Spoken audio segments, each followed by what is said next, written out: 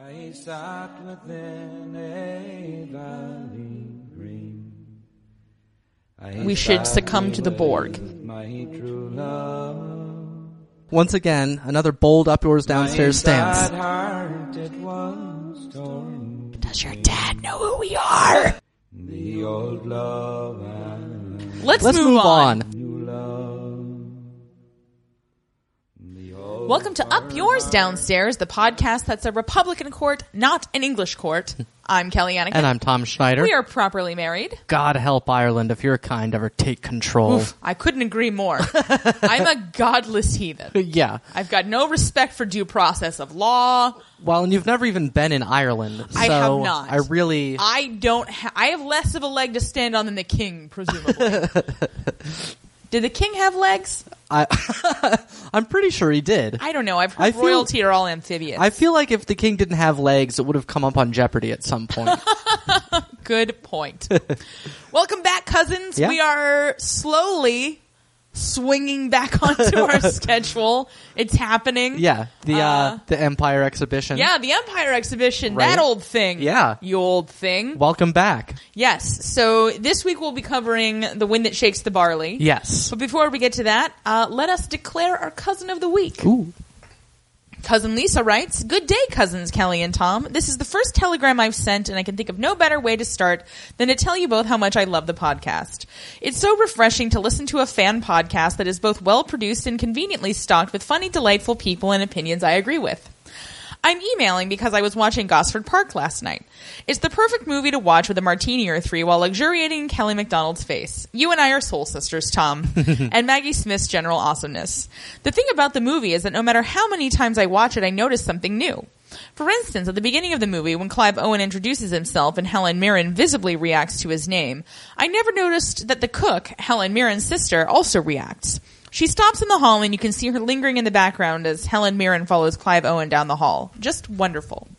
This brings me to the real reason I'm writing.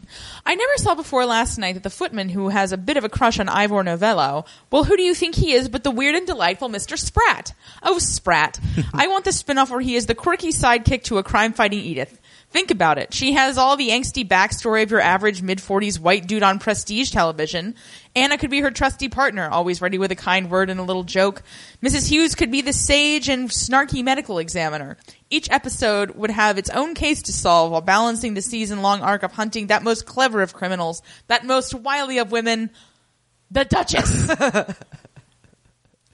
Well, the martinis are calling to me, and so I wish you the best, Cousin Lisa. P.S. I hate Stephen Moffat too. P.P.S. Everyone by Kelly's album. It's the best. Oh. Hey, because I don't read these all the way through necessarily before I choose them, I didn't even know that this was a plug. Well. So well plugged, cousin. Yeah. You are cousin of the week for ethical reasons, and not the reasons that one might think. Right.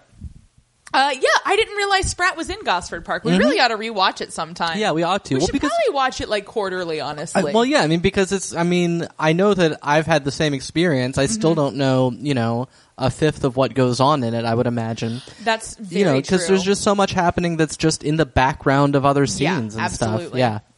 Yeah. Fun story. All right. On Twitter today, guess who was interacting with us? Who? Jessica Fellows, Baron Julian's daughter, author of several books about Downton Abbey. Oh, my. I mean, it wasn't a big thing. But Yeah, there yeah. were several of the cousins bought. There is a new book out, which you should all buy. We'll put it on our holiday wish list. If you're shopping on Amazon, use the Bald Move portal to give them money. Yes. We will think about more concise ways of saying that in future. Yeah, but we'll put it, if you guys want to do, last year we did the same thing where we just kind of had a wish list. If anybody wants to send anything, great. If not, you're under no obligation. Right. This Absolutely. is free. Yeah. But it's a year in the life of Downton Abbey or something like that. Okay. But it's like a seasonal. It's like a cookbook. Yeah. Like, okay. Yeah. I expect exploding snap. Snap. Yeah. No. Just snap. Exploding snap is Harry Potter. Oh, right. Yes. That thing with the raisin that you. Yeah. set on No. I fire. know that. Yeah. Yeah. Yeah, so just people were saying they were excited about the book, and she was just responding and saying, hey, thanks, and it was cool. Yeah. I thought it was really neat that she was actually interacting with the fans. Absolutely. And it was everything I could do not to tweet at her and be like, does your dad know who we are? Yeah. Does he Who knows you're here? Who knows? Which is relevant. Which is a really relevant way to get it. Okay, so what we were just doing. Yes. Long time ago, back in 2005, when we were dating still. We Aw. weren't even engaged. We was a baby, Tom and Kelly. But Batman Begins came out, and it's like waned a bit, but at the time, I was like all about Batman. Could not get enough. I was Yeah. also all about Cillian Murphy. Oh, yeah. Who played a Scarecrow in that movie. And so at the time on my cell phone, you could download, like text alerts that were like dialogue from the movie. And one of them was Cillian Murphy as the Scarecrow going, "Who knows you're here? Who knows?" And like, it would go off in the back room at Crabtree and Evelyn and scare the shit out of everybody because it's terrifying to hear. Yeah. Like, it scared the crap out of Tom on more than one occasion. It's Which, true. of course, was why I enjoyed it so much. Because I enjoyed making the lives of people I love miserable. Yes. Like Batman. That's Anyway, a good point. so this is relevant because Cillian Murphy is the lead in The Wind That Shakes the Barley. That's which, right. Oh my God, you guys. This barley gets shooken the fuck up. This movie was harrowing. I already Yeah. saw on Facebook one cousin Gail was like, I couldn't even Yeah. continue watching it. And Yeah. I mean, That's fair. We were honor bound Right. by this podcast. Yeah. But it was just so intense. So if you didn't make it all the way through, Yeah. we certainly don't blame you. Yeah. And we would also say that if you're at this point somehow still deciding whether to watch it and you're fine with the intensity of it, put on the subtitles. Yeah. Right. Yeah. 'cause- Because these are some thick ass Irish accents. Right. And you are not going to know what they're saying. Right. It's a big help. Yeah, definitely. So, yeah. Yeah, and also, if you haven't watched it yet and you're planning to, stop listening. Go watch it. And then listen to this. That's generally how we expect things to go. I but know. hey, I it's, just, I don't know. Some people do things differently, though. Yeah. I know they do, and I just want to be clear. You should watch this movie. Well, yeah. Not really knowing. Oh, yeah. No, what that's you're actually getting. very. I mean, apart that's from a the ve- fact that we've warned you, Right, that but- it's super fucking violent. Yeah, but it is, because neither of us knew really anything about it going in, and that was definitely I knew, the way when to I go. knew going in, I knew Liam Cunningham was in it. I knew Cillian Murphy was in it. Right. And I knew it was about two brothers, and it was, set during the war for Irish independence. Right. And that was literally all I knew. Yeah. I knew that the brothers would be torn asunder. Yes. I did not know which Well, that's brother was generally- which. Generally what happens to brothers. Yeah, they do. You've been torn asunder from yours for years. I mean, I moved away. But Well, yeah. Listen, I'm trying to make it exciting. Hey, man, I don't want it to be this exciting. This is too... Whew. Well, I mean, let's just dive in. Yeah, let's do this because, guys, listen, spoiler alert, I'm probably going to start sobbing hysterically at some point because I spent, this movie's 2 hours? It's a little and over 15? 2 hours, yeah. I spent easily 45 of those minutes weeping openly. Yeah. And, inconsolably. Yeah. Tom tried to console me, and I was just like, no, man, let me feel it. Yeah. And I was like, that's fine, I gotta take these notes. Yeah, that's true. Yeah, it's good that we weren't both giving it our full attention because I think our entire home might have been flooded. It would have been some serious Alice in Wonderland shit happening in here. Possibly. Alright, well, we start off with a very peaceful and happy scene. I mean, it's not that happy. People are angry, but they're just angry over hurling disputes. Is that like knuckle puck? It's pretty similar from what I can tell. It's kind of like field hockey, and I don't really know what the deal is, but it's, Yeah, they're hitting each other with sticks. and the a ball. traditional Irish sport of hurling. And, arguing with the ref, blah, blah, blah, blah, and then, the game's over. That's Tom's impression of the Irish people, incidentally. Well, when they're arguing with a ref. Other times they sound different. What does that sound like? I think it just sounds like when Irish eyes are smiling. I don't know. Sorry. You just made your ancestors cry. I didn't have a quip ready. It's Well, tough. listen, sorry, dude. I tried to help you. I tried to set you up there. No, I know. You set me up and I I whiffed. set you up, you knuckle puck. Well, that's the problem. You can't hit the knuckle pop because it's all twisting around. I'd hit you. I wouldn't. No. That would be perpetuating the violence that's about to happen in this movie. Right. So they all head back from this game, and they're back at some farmhouse, and an old lady and some other ladies are there. And Well, because, it's become clear that Damien, Right, Cillian Cillian Murphy, Murphy, yeah. who is so attractive. oh man, his eyelashes. He's dreamy. Yeah. Anyway, he's going to London to study at this hospital. Yeah. So he said he's going up to somebody's house. Is it Mihail's house? He's saying to him? I think it must be. And Yeah. he's saying, I'm going up to see Peggy and your ma'am. And also his very pretty sister, Sinead. Yes. Who I keep wanting to call Siobhan the whole time. Oh, wow. I know 2 names. Sinead, Siobhan, 3, Shannon. Wow. And that's how I feel about Irish names. Okay. Well, in this case, it's option A, which is Sinead. And so, yeah, they're all gathered around and being like, oh, good work, going to be a doctor or whatever. Yeah. When then all of these soldiers just run up yelling and pointing guns at everybody, line everybody up against the wall, and the head soldier tells them all that with the Defense of the Realm Act, it bans all public associations, and that includes your poxy little games. AKA Knuckle Puck. Right. It's specifically mentioned in the Defense of the Realm Yeah, Act. Knuckle Puck. Don't let him play it. No public associations, and no one shall use knuckle puck. It's not fair. They line them all up against the wall, tell them all to keep their eyes down, not to look them in the face, and ask them each their name and their occupation. So This is so deeply uncomfortable. Right. This movie went from 0 to deeply uncomfortable. Because I'm thinking like, oh, this guy's going to go to London. He's going to come back. His brother's going to be all radical. He's going to be like, maybe not. Right. I just assumed it was going to be like all these other movies we watch where there's just sort of people, kind of wandering around countrysides. Right? And this was the opposite And chatting. of that. Yeah. No, there was very little chat. Yeah. Yeah. There was impassioned I arguing. mean, we're pretty much done with the chat at Yeah. this point. basically. So... Everything from here on out is like a big fucking deal. Yeah. One guy identifies himself as, I think it was more Michal, but, yeah, you're right. but rather than Michael. Uh-huh. And this infuriates the soldiers. And he is persistent in speaking Gaelic at them.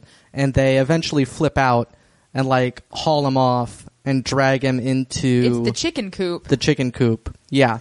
And they murdered the shit out of that kid. Yeah. They murder the shit out of him. And the whole scene, we weren't expecting a kid to get murdered Right. at, 3 minutes in? More or less, yeah. I didn't check the timestamp. Yeah, but basically, yeah.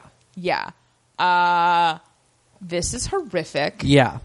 Because Damien the whole time is like, his name's Michael, he's not involved in anything, he's 17 or whatever He's age not he was. involved in anything. Yeah, that's... I'm not going to do well with these accents. No, well, Well, because a really solid Irish accent, it's A, beautiful. Right. And B, harder to mimic than you'd think. Yeah. Because it's like right there, it's like go too far and all of a sudden you're Jamaican. Yeah. Yeah. Well, no, it's somehow like we have all these sort of centers of dialect gravity that pull us away, and Yeah. it's more, Scottish or Cockney or, something Yeah. else. I mean, my entire acting class thought we were doing really great at Irish accents, and then an actual Irish person came to our school and was like, you're all doing a Welsh accent. And we were like, well, that seems like our teacher's fault. Yeah. That seems like a him problem. Putting that on his evaluation. Right. We were not really expecting any actual Irish people to show up at this performance, so... Oh, he was a guest instructor. Well, yeah. Oh, but yeah, no, absolutely not. Or any Welsh people, for that matter. Yeah, we don't actually expect anyone to come. Right. This is the theater. It's not clear why we're doing this.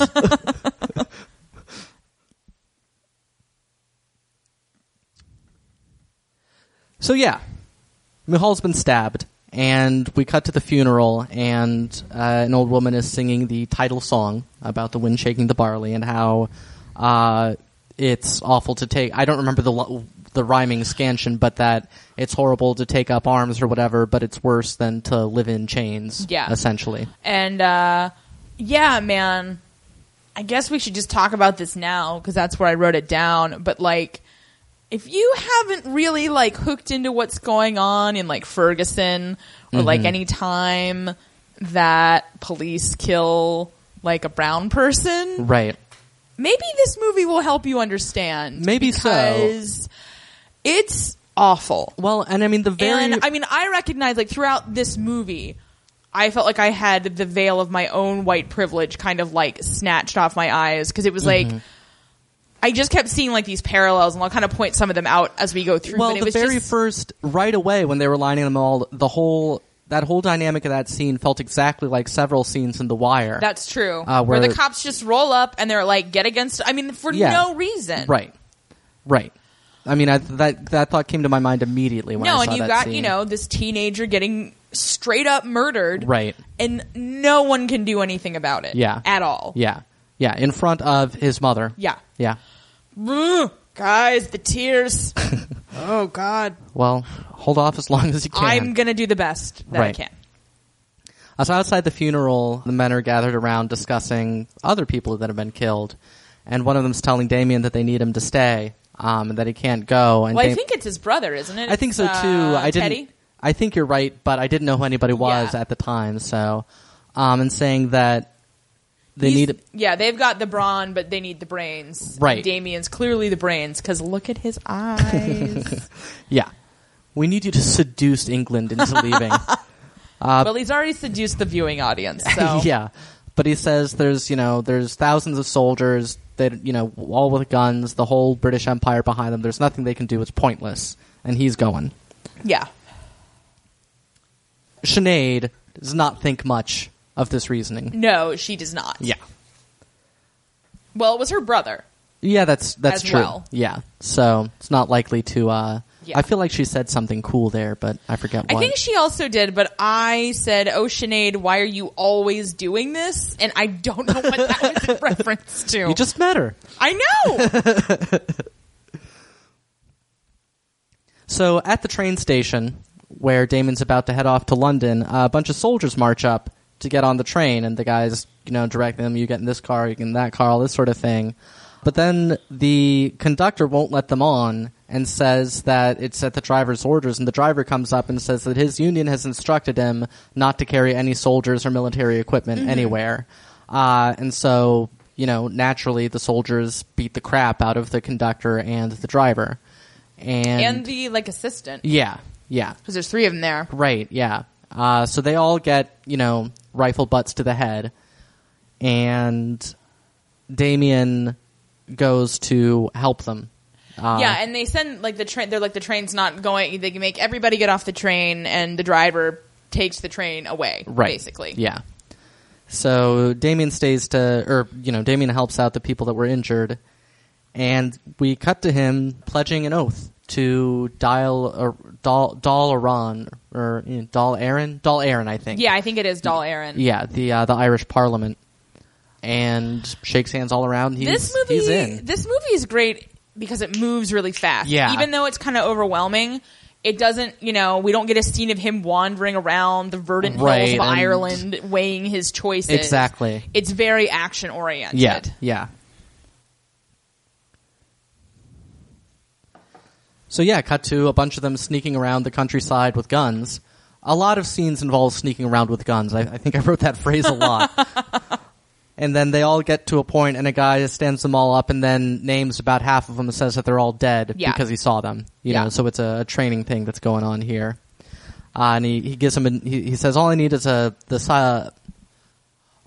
see is the size of a packet of fags and you're dead. Mm-hmm. And he demonstrates by having someone take the packet of fags along and he shoots it. And he tells the kid, he's like, I want these back. Right. Did he think the kid was going to run off with the fags? Right. Or? Because then he shot them. Yeah. No, and the kid was like, dude. Right.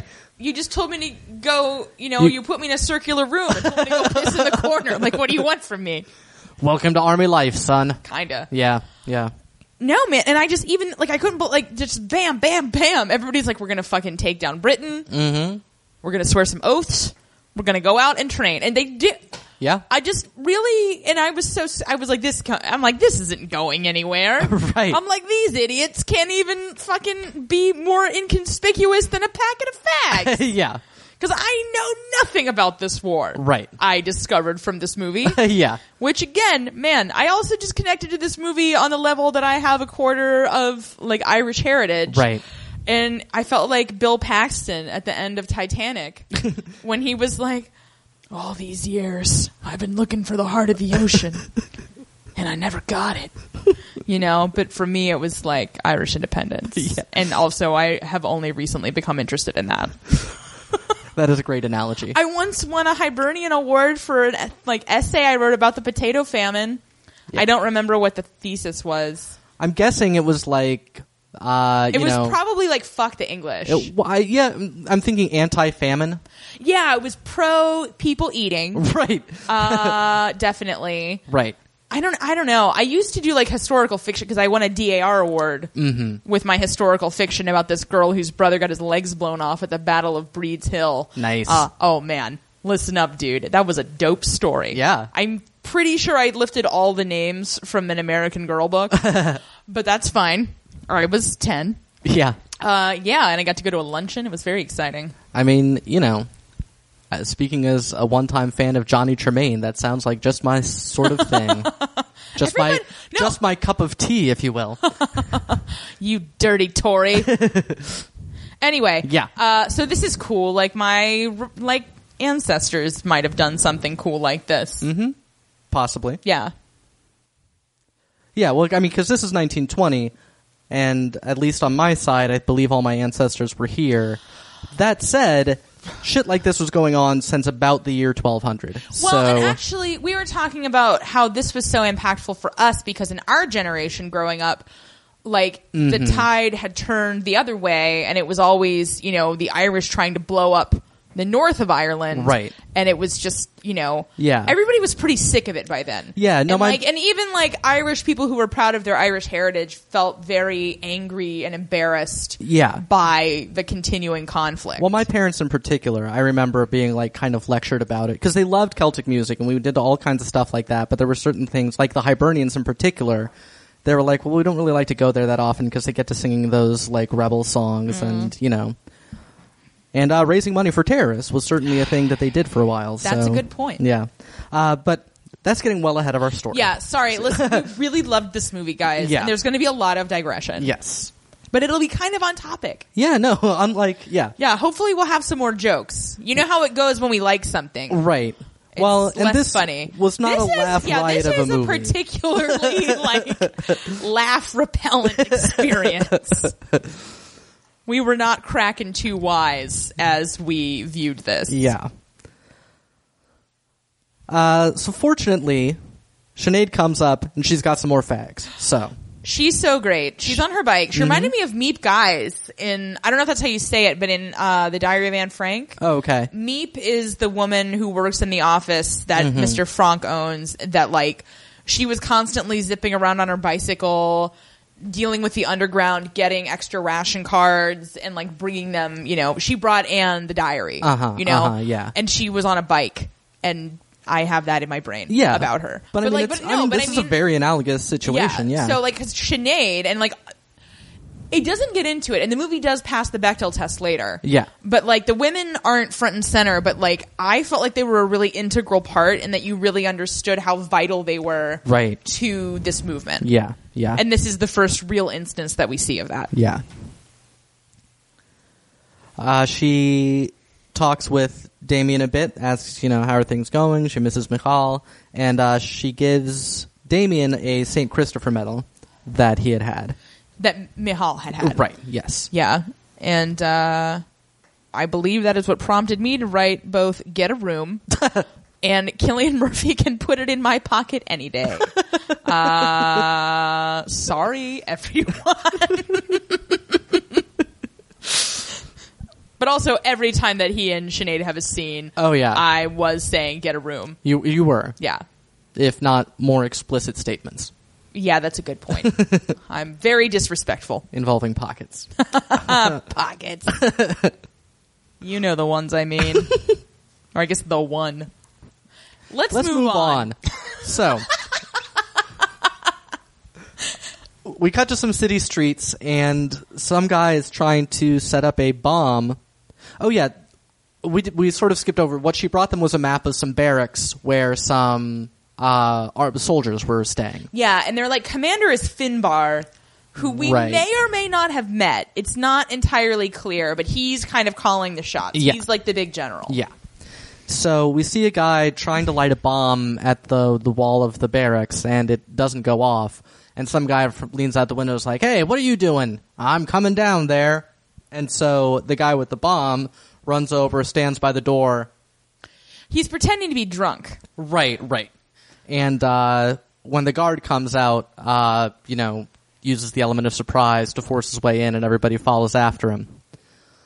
Well, don't they kill that guy? I think so. I thought they killed that guy. Probably. Like the singing bomb failing guy killed that guy, and then everybody else rushed into the barracks. Okay. They announced that everybody there is traitors. And because these are Irish working for the British military. Right. I forget. Territorials, I think that might be them. Possibly. I don't know. And then the main thing they do is take a whole bunch of guns. Yeah. It's the most important part of their raid there.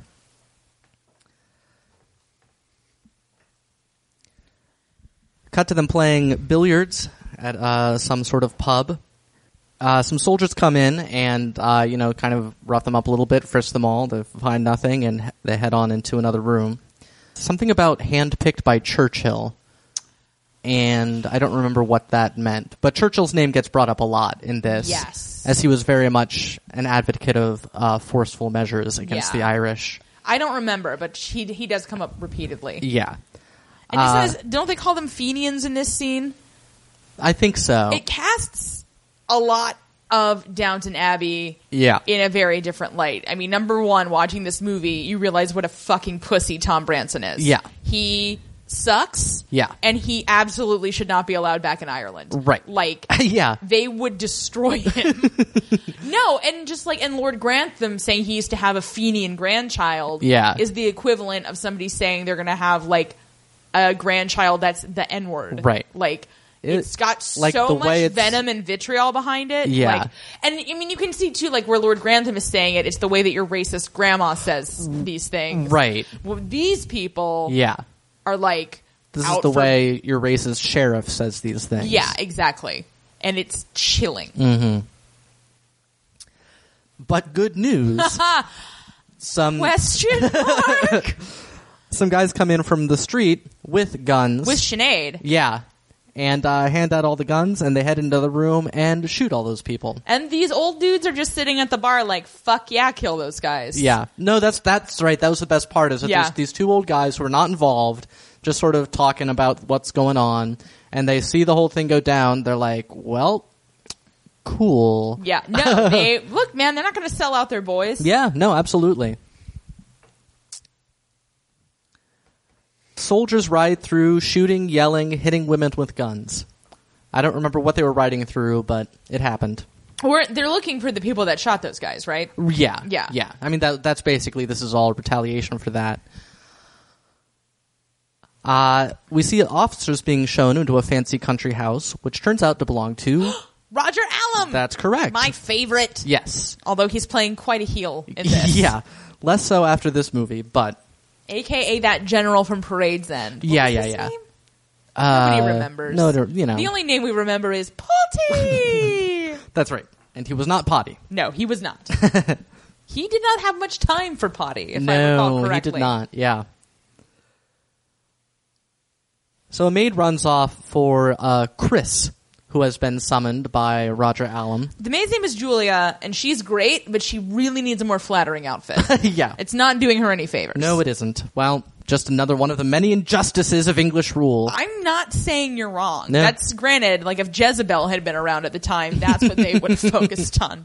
They'd be like, you guys, like not only has Britain like denied like our personhood or like whatever, but also they're making our maids wear some really heinous outfits.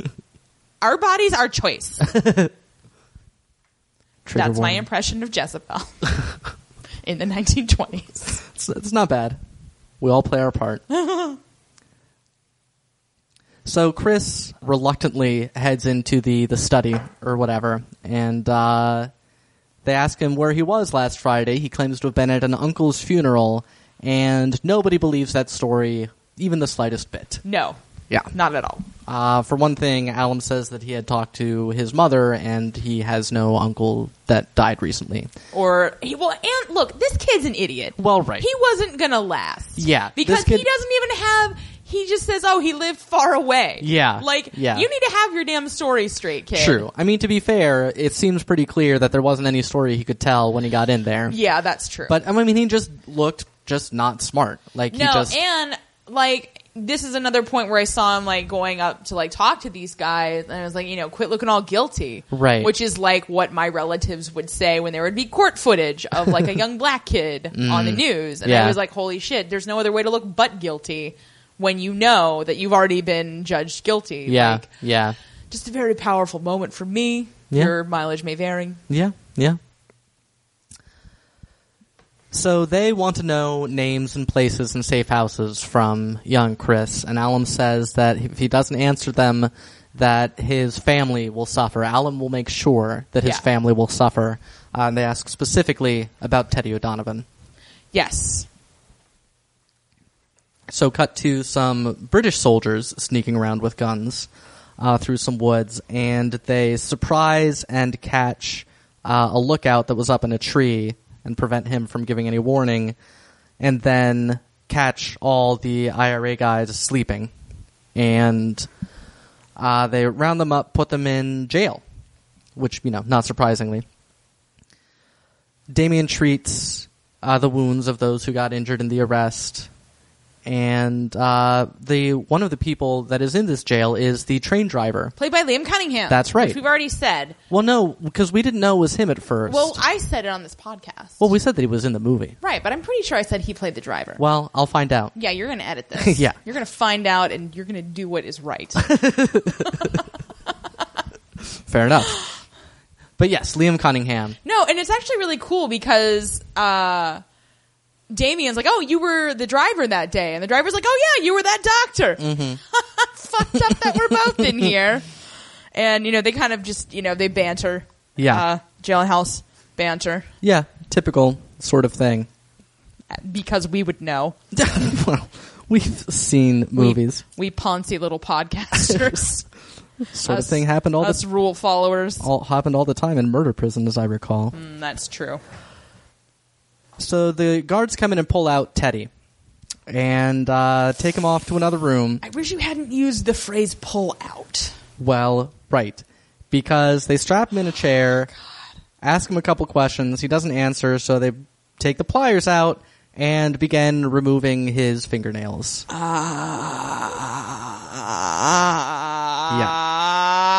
It's awful. It is so bad. It's really... and it's just intense. I have never seen violence depicted so unglamorously. Yeah. There is no joy in any of this violence for anybody. Mm-hmm. Even as the rebels feel very justified and you are rooting for them. Yeah.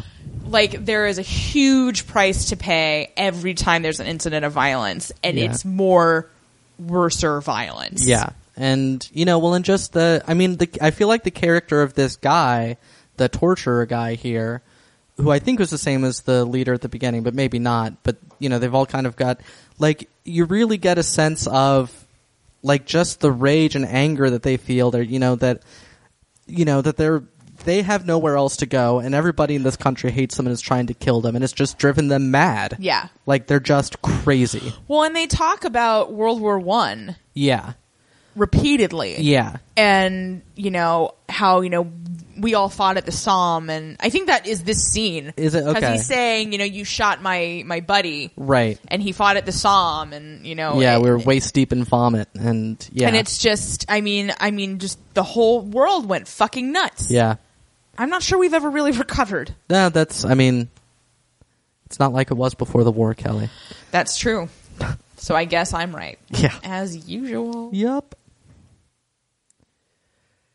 Yeah, the other prisoners are getting worked up, hearing, Teddy's screams from the other room, and one of them gets them all to start singing some sort of, it's in Gaelic, but, some sort of revolutionary song. They all join in, and it's, just an interesting thing, because that's, it's weird how powerful singing is. Well, and I mean, in this case, they're doing it, as a measure of defiance, but also as a self-protective measure so they don't have to hear. Yeah, so that they don't have to hear, and also so that even potentially Teddy can hear. Yeah. And, know that they're all, the cause lives on and all that sort of thing.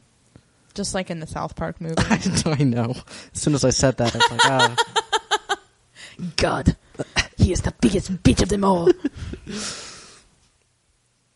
So yeah, Teddy's dragged back into the cell and dumped there. This is the first time I realized that he was Damien's brother. I don't know if it was clear not before, but I didn't know until this moment. I don't know what I knew. And the prisoners are hustled out.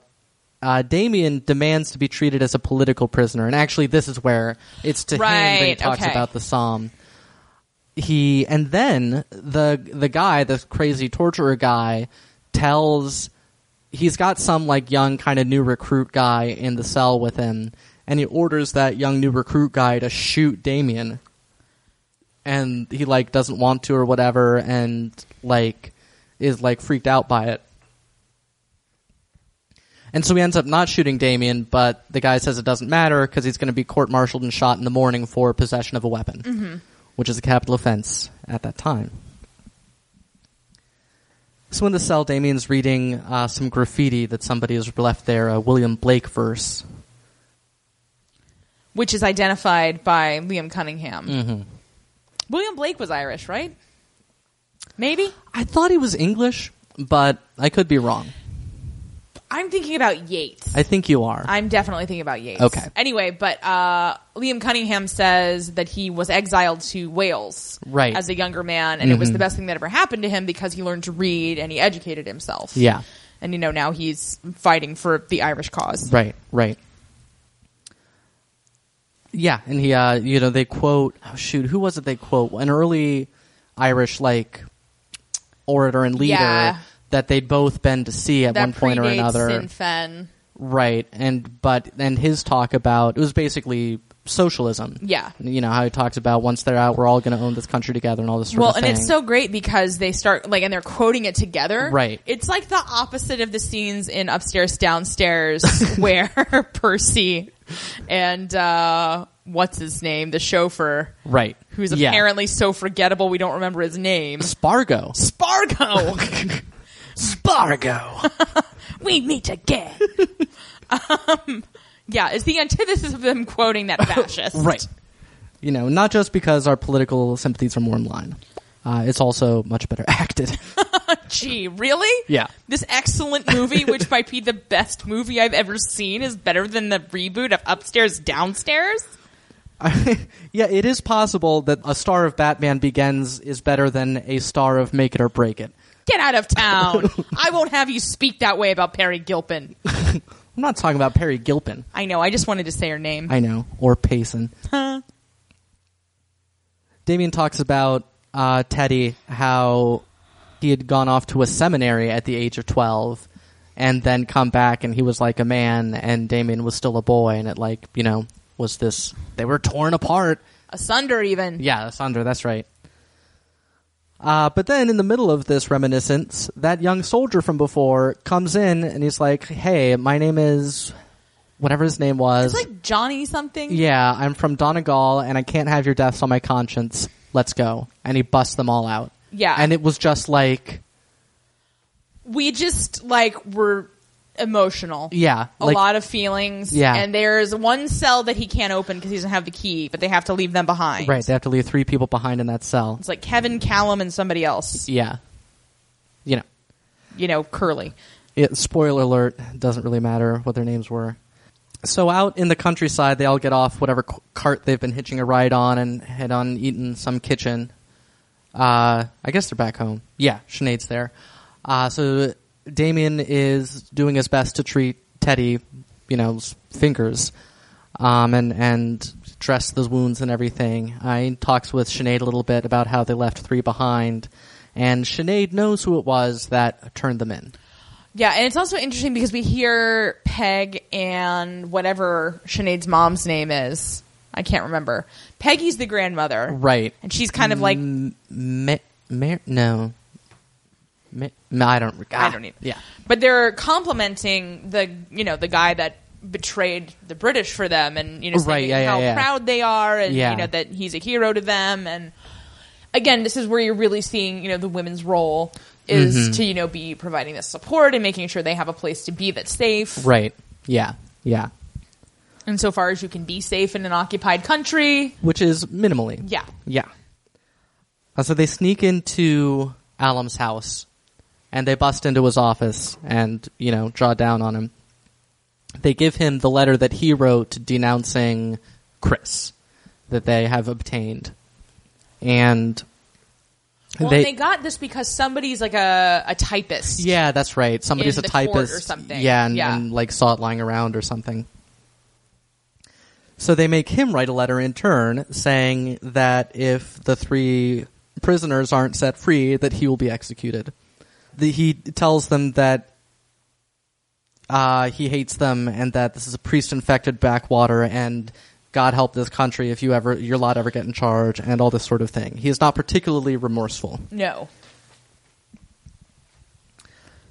So they've got him hostage. They take him out into the countryside, and they head to Donnie and DePegs, who are an old couple that are prepared for their coming and have cooked dinner for them in advance. Damien's smoking outside. A girl rides up. It's not Sinead. We were briefly excited, but she's a young girl. Different lady. And she was the Tempa Wick of this story. Yeah. And has a message, and the message says that they already executed the other 3 and tortured them first. Yeah. And the message also says that their orders therefore are to immediately execute Alum in turn, as well as Chris. Yeah. And there's a little bit of back and forth about that, but basically not really that much debate. And Damien says... They're like, this is war. Yeah. And this is what happens. Because they keep calling him spy. Yeah. And I'm like, that's really giving him way too much credit. Yeah. Yeah. And Damien says that... I think he says something about how he was supposed to save lives. Now he's going to kill these people, and he says, "I hope this Ireland we're making is worth it." Yeah. And he first goes to execute Alum, asks him for his letters. He's written a letter to his wife and to his children, and then he brings up Chris, and. Well, Alum, before he dies, is like, you guys are never going to win! Oh, right. Which is great. He's just like, fuck you! And then they kill him. Yeah. So then he brings Chris up and asks him for his letters, and Chris says that he didn't know what to write, and his mom can't read anyway, and just to say that he loved her, and not to bury him next to Alum. And Damien says, that chapel down the hill or whatever, it'll be there. That's it. If you said your prayers, And he says that he's scared. Yeah. Oh, it's so fucking terrible, you guys. Yeah. It's really terrible. And Damien shoots him.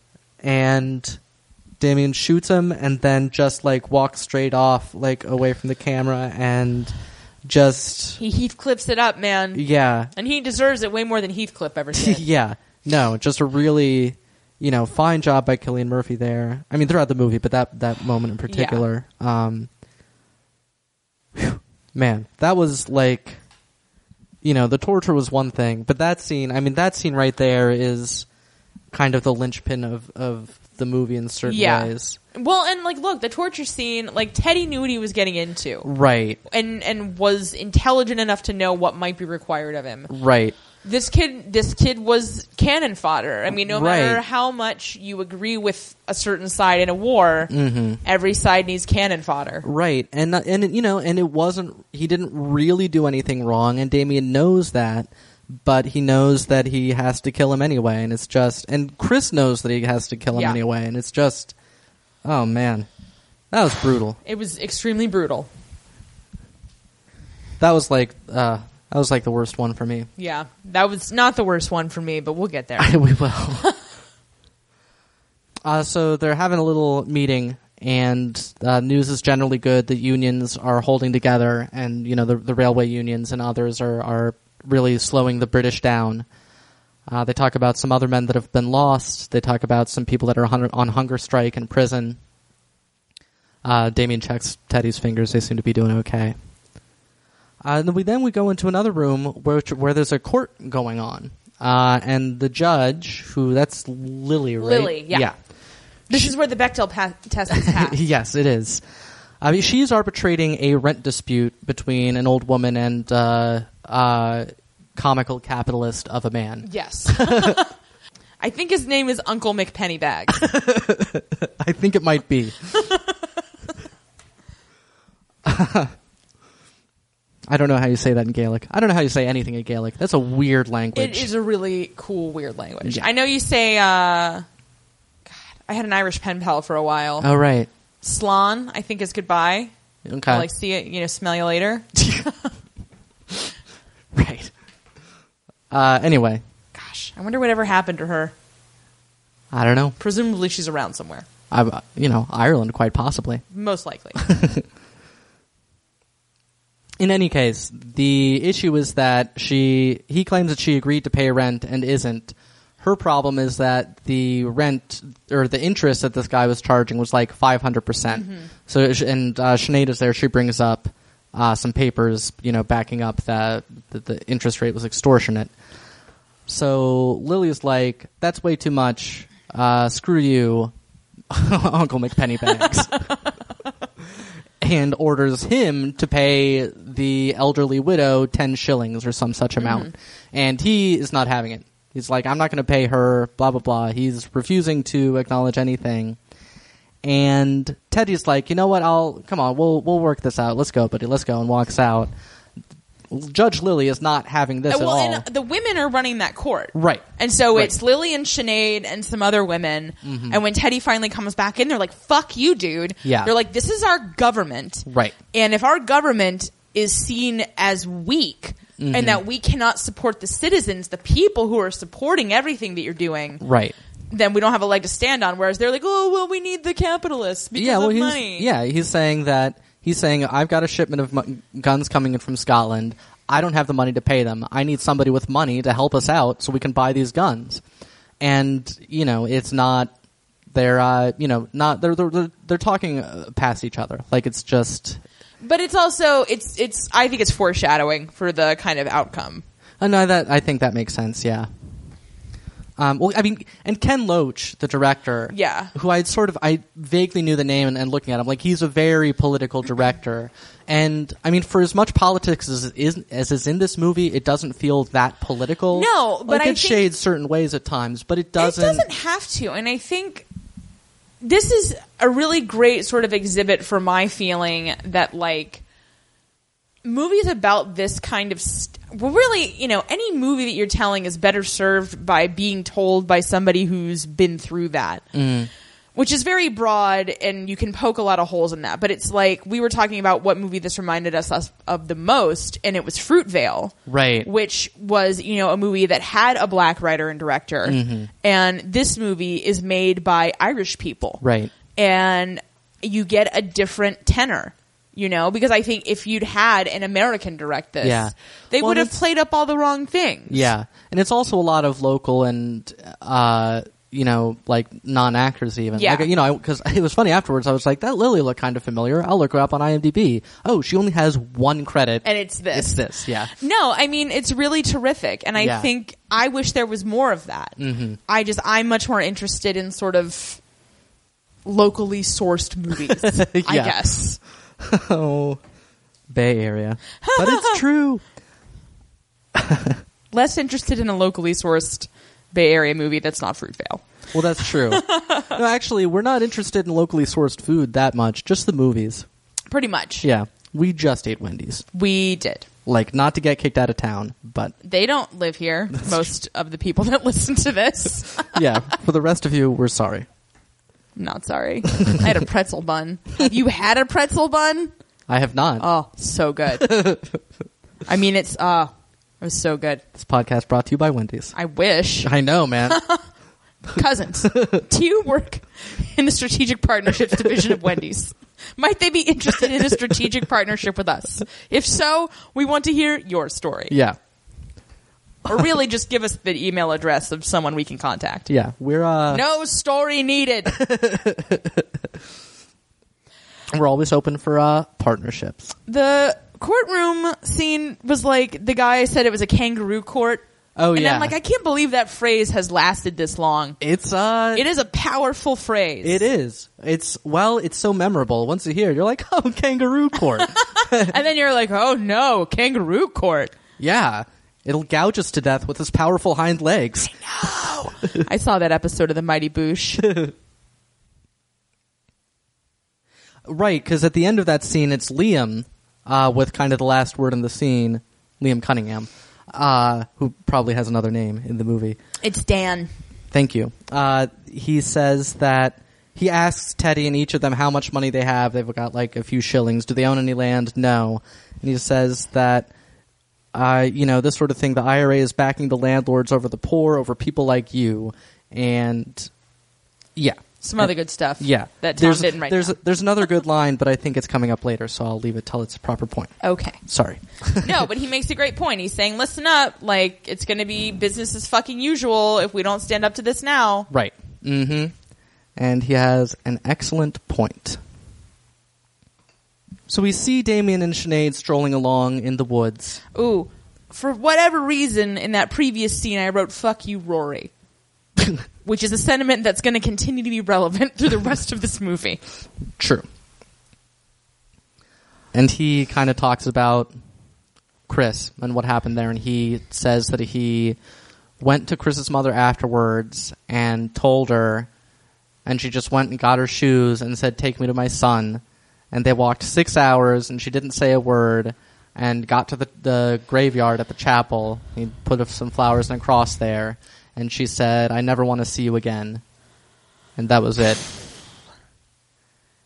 And, yeah. I was not so upset that during this scene I did not write in all caps, do it have a sex in the woods. Right. Well, it seemed to be heading that way. Yeah. Like, it seemed to be some this is cathartic... another area where it's obviously an Irish movie, because the Irish are very, like, anti-sex. Not right. having Yeah. it, but just, like, depicting it. Yeah. And there is never any sex in this movie. Yeah, it's true. Which, in a certain case, is very good. I'm surprised to hear you say that. Well, it wouldn't have been consensual. Well, that's... Yeah. Yeah, so it instead just fades to fog. Yeah. We hear... The fog of sex? No, the fog of war. Aw, man. Yeah, because there's some men marching along singing some Republican song. And we cut to a house at night where a priest is taking all of their confessions. That's got to be awkward. Yeah. Doing confession all in one room like that. Yeah. But, he seems to be keeping them quiet. He gives them all a blessing, says that, may Jesus Christ, who suffered on the cross for all of you, give you the strength for the tribulations to come. Yeah. And I'm pretty impressed with the IRA, man. They've gone from a ragtag band stumbling around with guns to this extremely organized outfit that even has priests, like, supporting it. Yeah. It's hard to get a priest to support anything. Yeah. Nuns will support you all day and all night. Yeah. But priests have to, like... You gotta woo a priest. Yeah. Well, it varied. And in Ireland in particular, they tend... Well... I don't know, because the period that I'm most used to reading about Ireland was, at that point, Catholicism was still, like, illegal. So the priests were all supporting underground resistance, they had no choice. Yeah, but I mean, at this point, like, the Catholic Church is pretty well established. Right. I mean, again, in as much as it can be in an occupied country. Yes. So, again, men sneaking around with guns, and including a machine gun this time. And they are setting up in static positions around a roadway. Somebody signals that there's a car coming and that it's announced that it's auxiliaries. So the guy who is set up as the decoy has got a busted motorcycle lying in the middle of the road and is like, I'm so unthreatening and cranky about my busted motorcycle, until the truck slowed down, at which point he shoots the driver and the front passenger, and, the gunfight breaks out from there. I think he had a grenade, too. Eventually, a standard fight scene breaks out. Somebody says to cease fire. They go check all the bodies. We see them going around, pulling the guns away, all that sort of thing. Damien is going to have twice as much PTSD as anybody else, because he's doing double the work, because he is not just their soldier, he's also their medic. Right. because they yell that there's one man dead, so Damien runs to check on him. And it's, there's his name, Gauguin, the guy that got them out of prison. Yeah. He's dead. And, Damien runs up and is immediately like, oh, yeah, it's nothing It's I can interesting do. because they're like, the guys will be like, oh, somebody's dead, but they're like, let's have the doctor check, and then he's like, oh, he's dead. Like, it's weird. Yeah. But I mean, I think, You want to be sure. Yeah. So the leaders are getting everybody moving, and Finbar gives them all a pep talk, and a lot of them are really like traumatized by having killed people. And one of the more like sergeant types is saying, "It would have done the same to you. It would have killed you." And Finbar says, they forced us to this. We struck a blow that'll be felt not just in London but around the world." Gives them a whole thing, and they head off. And I appreciated that. It's really soldiers. It's really traumatic for them to kill people. It's not just the risk of being shot. It's having to kill people. Oh, yeah. Really fucks people up. And that's something that gets glossed over a lot in, talking about war.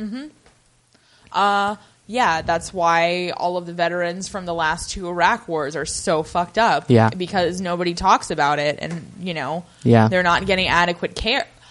How can somebody who's never killed somebody give adequate psychiatric care? You know what I'm saying? I know what you're saying. I'm not saying we need to send, psychologists and psychiatrists into some sort of most dangerous game situation. Psychiatry 403. Most dangerous class.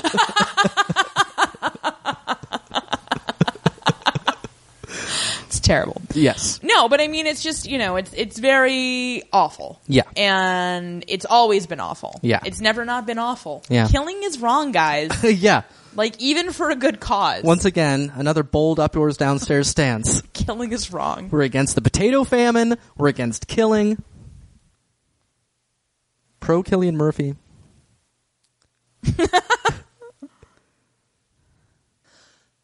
So as the men are walking along, they hear shouting, and they come back to the farmhouse where this all began, and the British are there, and they are, on their usual rampage, shouting, pulling everybody out.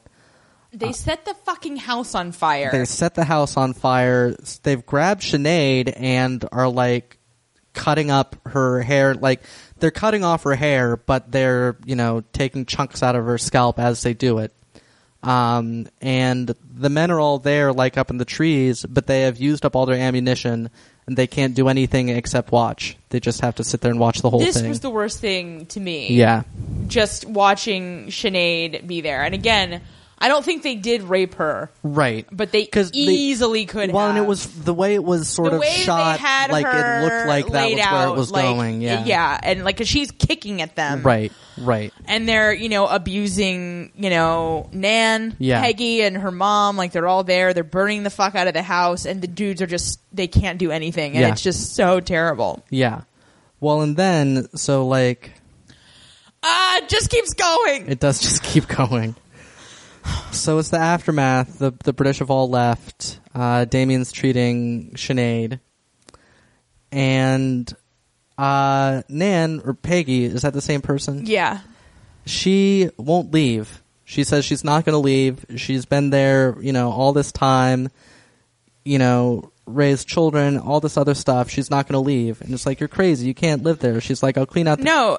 Yeah. She's like, I'll clean out the chicken coop. I'll stay there. That Sinead just loses her shit. Yeah. Because she's like, oh, you mean the chicken coop where Mihal got shot? Yeah. And she just starts screaming at Damien, and she's just like, I'm not going to be her. I want to have a life. And just like, Yeah. she's finally well and truly snapped. Yeah. And it is one of the most upsetting things I've ever seen in my entire life on a movie. And just Nan just being like, no.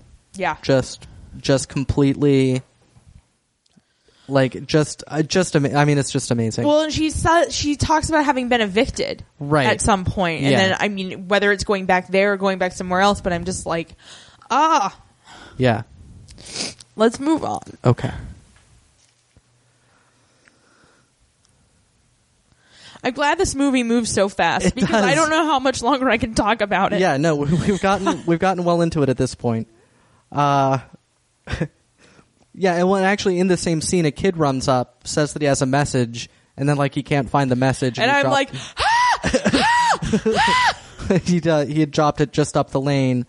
They track it down, and the announcement is that there's been an immediate truce as of that midnight has been arranged. And everybody's very happy. Yes. So there's a party. Yeah. There's a good old Kaylee. Yeah, it's a Titanic steerage party. It is. It's exactly that. And there's some rich bitch there for no reason. And everybody's like, get out of here. Right. And Damien and Sinead find, whatever the equivalent of a automobile being shipped across the Atlantic is. Yeah, and they clearly did it. Yeah. Even though it fades to not them doing it. But right. Again, I think it's appropriate. Like, oh yeah, this is not a movie where I want to see people doing it. No, which is a weird thing for me to say. Yes, it is, because I'm very pro people doing it in movies. Yes, you are. But it just doesn't fit the tone, you know? Yeah, yeah. So we see a newsreel. There's been an Irish peace conference, and a treaty has been signed. I also noticed that this is all in titles, and there's a guy playing the piano. But there's also somebody... yeah, there's somebody reading it because so many of them would have been illiterate. Right. So I liked that. I noticed smart things, too. I know. And it is... Everybody's like kind of going along with it until it is announced that Ireland will still be Dominion of the Crown, and that the members of Parliament will swear an oath of allegiance to the King.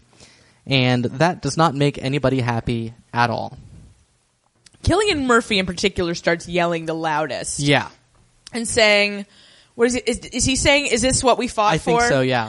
And I'm like, uh-oh, somebody's got a case of the PTSD. Yeah. Also a completely valid, rational argument against this treaty. So then we cut to, and this scene is actually really long and really good, and I was so into it that I didn't write much about it, but it's a debate going on among the whole crew, Liam and Damien and Teddy and Finbar and Rory. And Rory. Fuck you, Rory. Right. Basically what to do about this treaty. And Teddy is very much for the treaty. He says that the English have sworn, quote, immediate and terrible war if this treaty is rejected. Says that there's all these hardcore Tories in there, again, Churchill and I forget the other names. They said Lloyd George. Yeah. Yeah. Yeah. But even though Lloyd George wasn't a Tory, but I mean, he was not pro-Ireland. Right. And what he said was, they've got the whole empire. You think they're going to let us go? Because then they see us go, they see Africa and India and everything else going along with us. And so he just says that, because that's a debate. Was that immediate and terrible war quote a bluff? Would they really do that? And the other's like, no. They've already, had enough of us. That's why they're even negotiating in the first place. We're so close, and we need to push the rest of the way. And then Damien makes a very socialist argument against accepting the treaty, saying that this still will just, keep, there's going to be a governor general that's going to be keeping all the rich people in charge and keeping us down. If we accept this treaty, the only things that will change will be the accents of the powerful and the color of the flag. Which, that was a good line. That's a great line. Yeah. This is a really well-written movie. It is a really well-written movie. And this whole debate... Well, and none of it, even when they get really eloquent, none of it ever feels inappropriate or preachy or weird. Like, this was just how people engaged in debate. It feels very natural, and this whole scene, there was a lot more back and forth than I put here, and it's...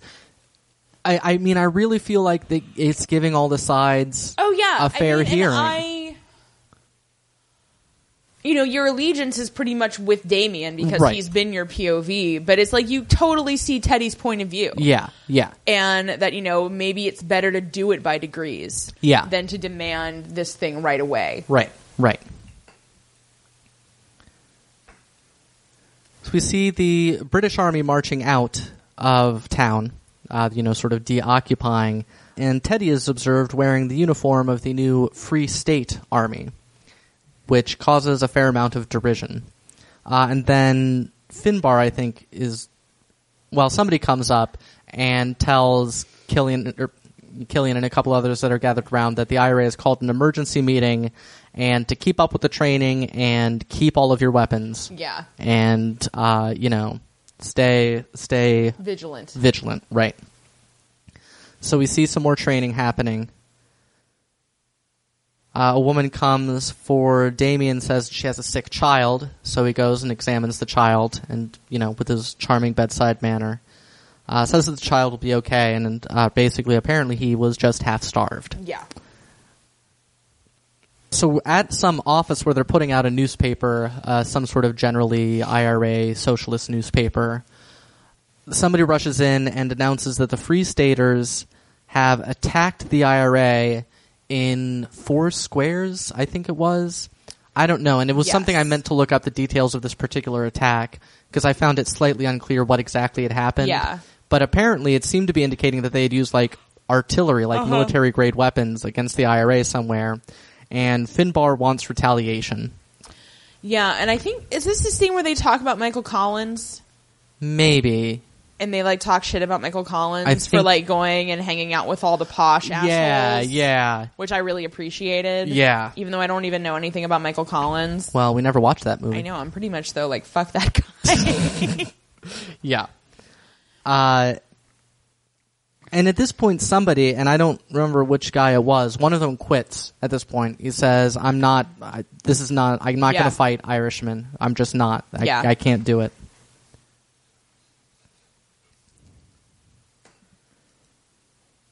So they set an ambush for a truck of Free State soldiers. Some of them get shot by Rory. And they're like, how does Rory has gone really militant at this point. Yeah. And is, he's like Teddy without any self-control, basically. Mm-hmm. And he's really fucking shit up. Yeah. And well, I remember, too, they're like, oh, how does it feel to kill an Irishman, you bastards, all this sort of thing. So, and that's the thing, too, is that that's the thing about a revolution is, for a government to be so bad that for a revolution to work, it has to have gathered together so many people that they can't all be fighting for the same thing. Like, the government has to have pissed a bunch of people off for different reasons. Yeah. So then when the revolution wins, all the different people thought they were fighting for different things. Yeah. And, it's a problem, and it's always a problem. So we should never resist. I'm not saying that. I'm just saying. We should succumb to the Borg. I'm just saying you better know that it's going to be really fucking hard once you're done. It's, it took us 20 years to get a workable constitution, arguably 100 if you can. The Civil War was still hashing out the problems that we papered over at the Constitutional Convention. It's just hard to do.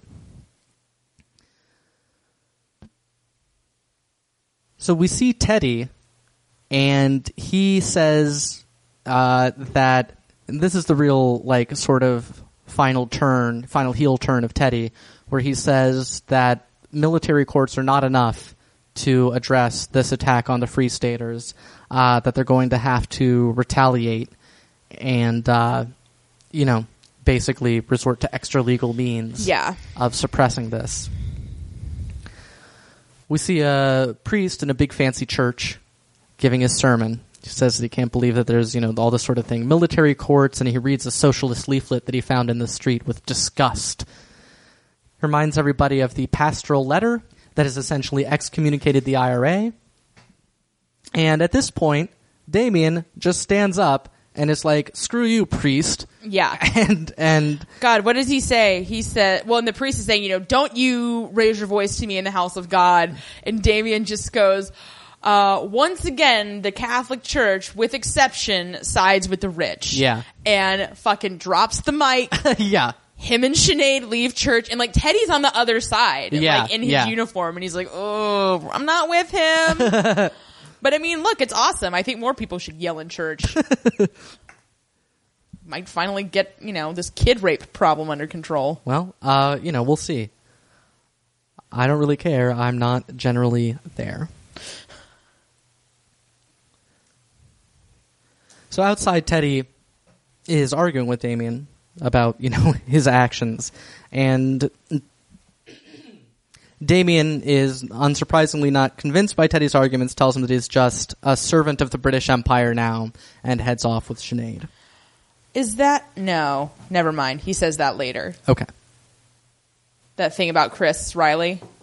I think so. Okay. Stay tuned. Right. But it's coming up soon. We're nearly at the end here. Yeah. Because we see some Free Staters searching a farmhouse And one of them is actually helping out the IRA, trying to get the weapons out of there. It's the farmhouse, by the way, not just A.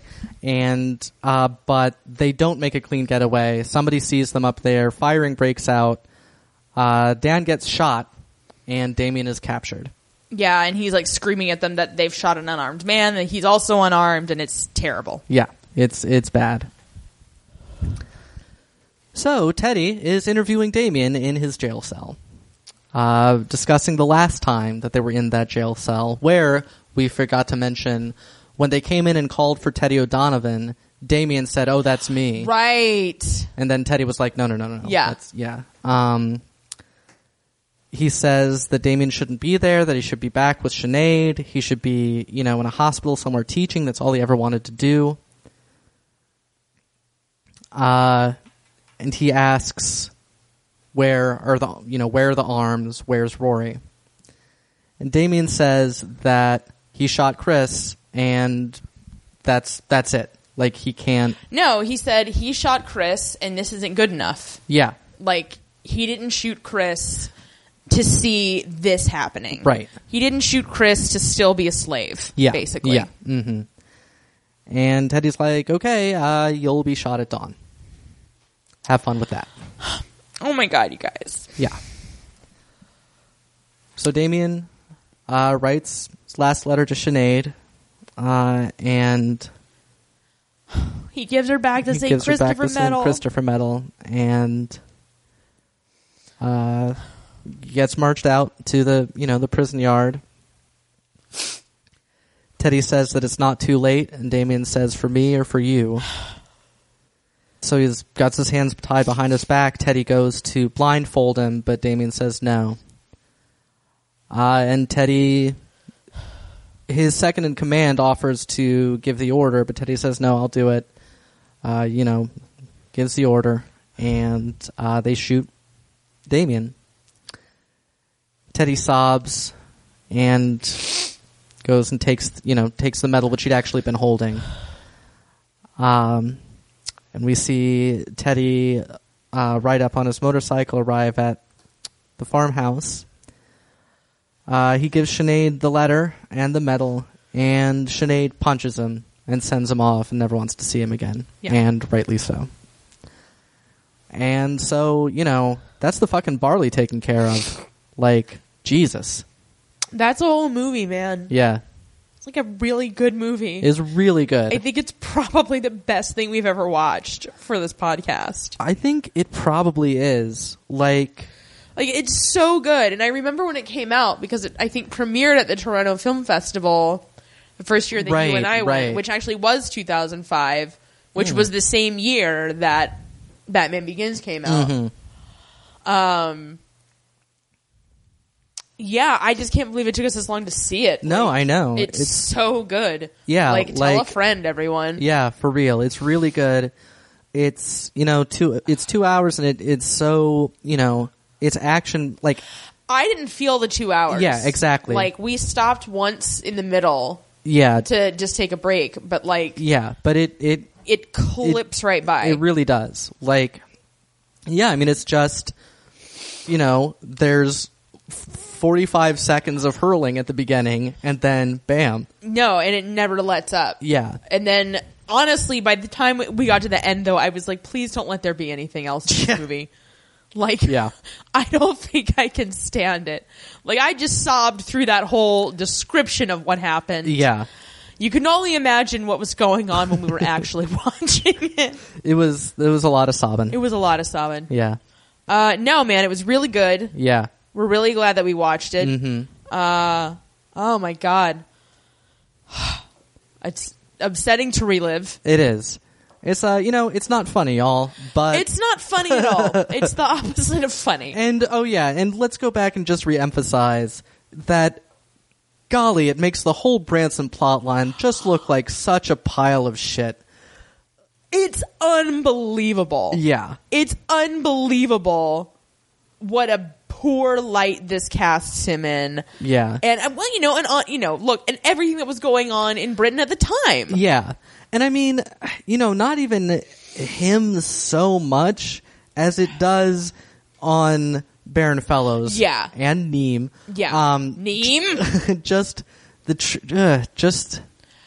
It's so tone deaf. it's just, yeah, tone It's deaf so and tone deaf. trivial. And I'm not saying there weren't people who pussed the fuck out. Right. And were like, oh no, I don't want to burn a house down. But like, they weren't even killing these people. Yeah. Like, Yeah. that wasn't even a military action at that point. You know what I Right, mean? right. No, it just, it's no good at all. And, you know, it's just something that Downton just can't carry that weight. No, Like, it just absolutely can't. not. Well, I mean, look at all of season 2. Like, Yeah. buckled under the weight of World War I. Yeah. And I mean, luckily, it was on the home front. Yeah, and it was on the home front. And World War I, in a weird way, I mean, it's so almost stylized at this point Yeah. that, like, it's almost like it's impossible to be that, like, hard-hitting about World War I anyway, just because it's such a sort of fairy tale almost to these days. That's true. It's I don't know, though. I mean- thought Parade's End made it very hard-hitting. That's true. That's a good point. Yeah, that's actually a very good point. Even Blackadder. Yeah. I mean, most of it wasn't. Right. But I don't know. I just don't think... I've ever seen a war movie that was this gritty. Like, you can say what you want about Saving Private Ryan, but that was a movie that was intended to, like, be this blockbuster. Yeah. Also, you know? it sucked. I don't really remember enough about it. I've liked it less and less the farther I've gotten away from seeing it, which is maybe not fair, so... But, I don't know what to tell you. Yeah. But I mean, just in terms of the real sort of working class revolutionary where it's type just thing. sort of like it's like the middle class of revolutionaries. Like, they're not leading things, they're not at the treaties, but they are. I mean, they are kind of leaders. Like, he's a medical going to be a doctor. They did need him. So he's got this position. And Teddy seemed like he was up there in the chain of command, I mean, Right. They needed them to ratify that treaty. Yeah. Like, they needed them to mostly agree. Yeah. But yeah, and just, because it's so very, and like we said about the locals and all that sort of thing, like it just all feels very, natural. Yeah, there's nothing forced about it. Yeah. And I mean that I think is part of why we the talk about all violence this is so effective. Yeah, we talk about all this it being a war movie. We get, sort of half glimpses of Teddy's fingernails. We see a bit of scarring on Sinead's face. I mean, that's really about it in terms of anything we see. Which is weird because the violence is the first thing that I think of. Right. Like, right. I put warnings on all the socials because, Yeah. ladies in their sensibilities and whatnot. Right. Sweeney Todd. Yeah. I could sing something, but I won't because it's a somber time. That's right. We all appreciate it. You're welcome. Yeah. Well, I think that about does it. Yeah. So until next time, up yours downstairs. Luncheon out. I sat me with my true love. My sad heart it was torn between the old love and the new love. The old for her heart, the new that made me think on Ireland dearly, while soft the wind blew down the glen, and it shook the golden barley. 'Twas hard for me those words to frame, to break the ties that bound us, and harder still to bear the shame of foreign chains around us. And so I said, the mountain glen, I shall seek it morning early, to join the brave Union united men, where soft wind shakes the barley. I kissed away my true love's tears, my fond arms round her flinging, when a foeman's shot burst on our ears, from out the wild woods ringing. The bullet pierced my true love's side in life's young spring so early, and there she died upon my breast, while soft wind showed the barley.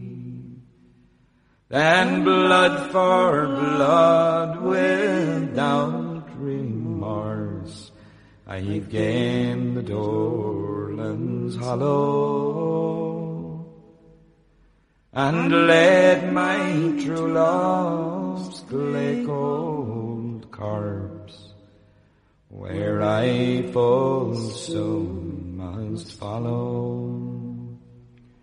And o'er her grave I wandered, dear, no night and morning early, with a break in the heart whene'er I hear the wind that shakes the barley.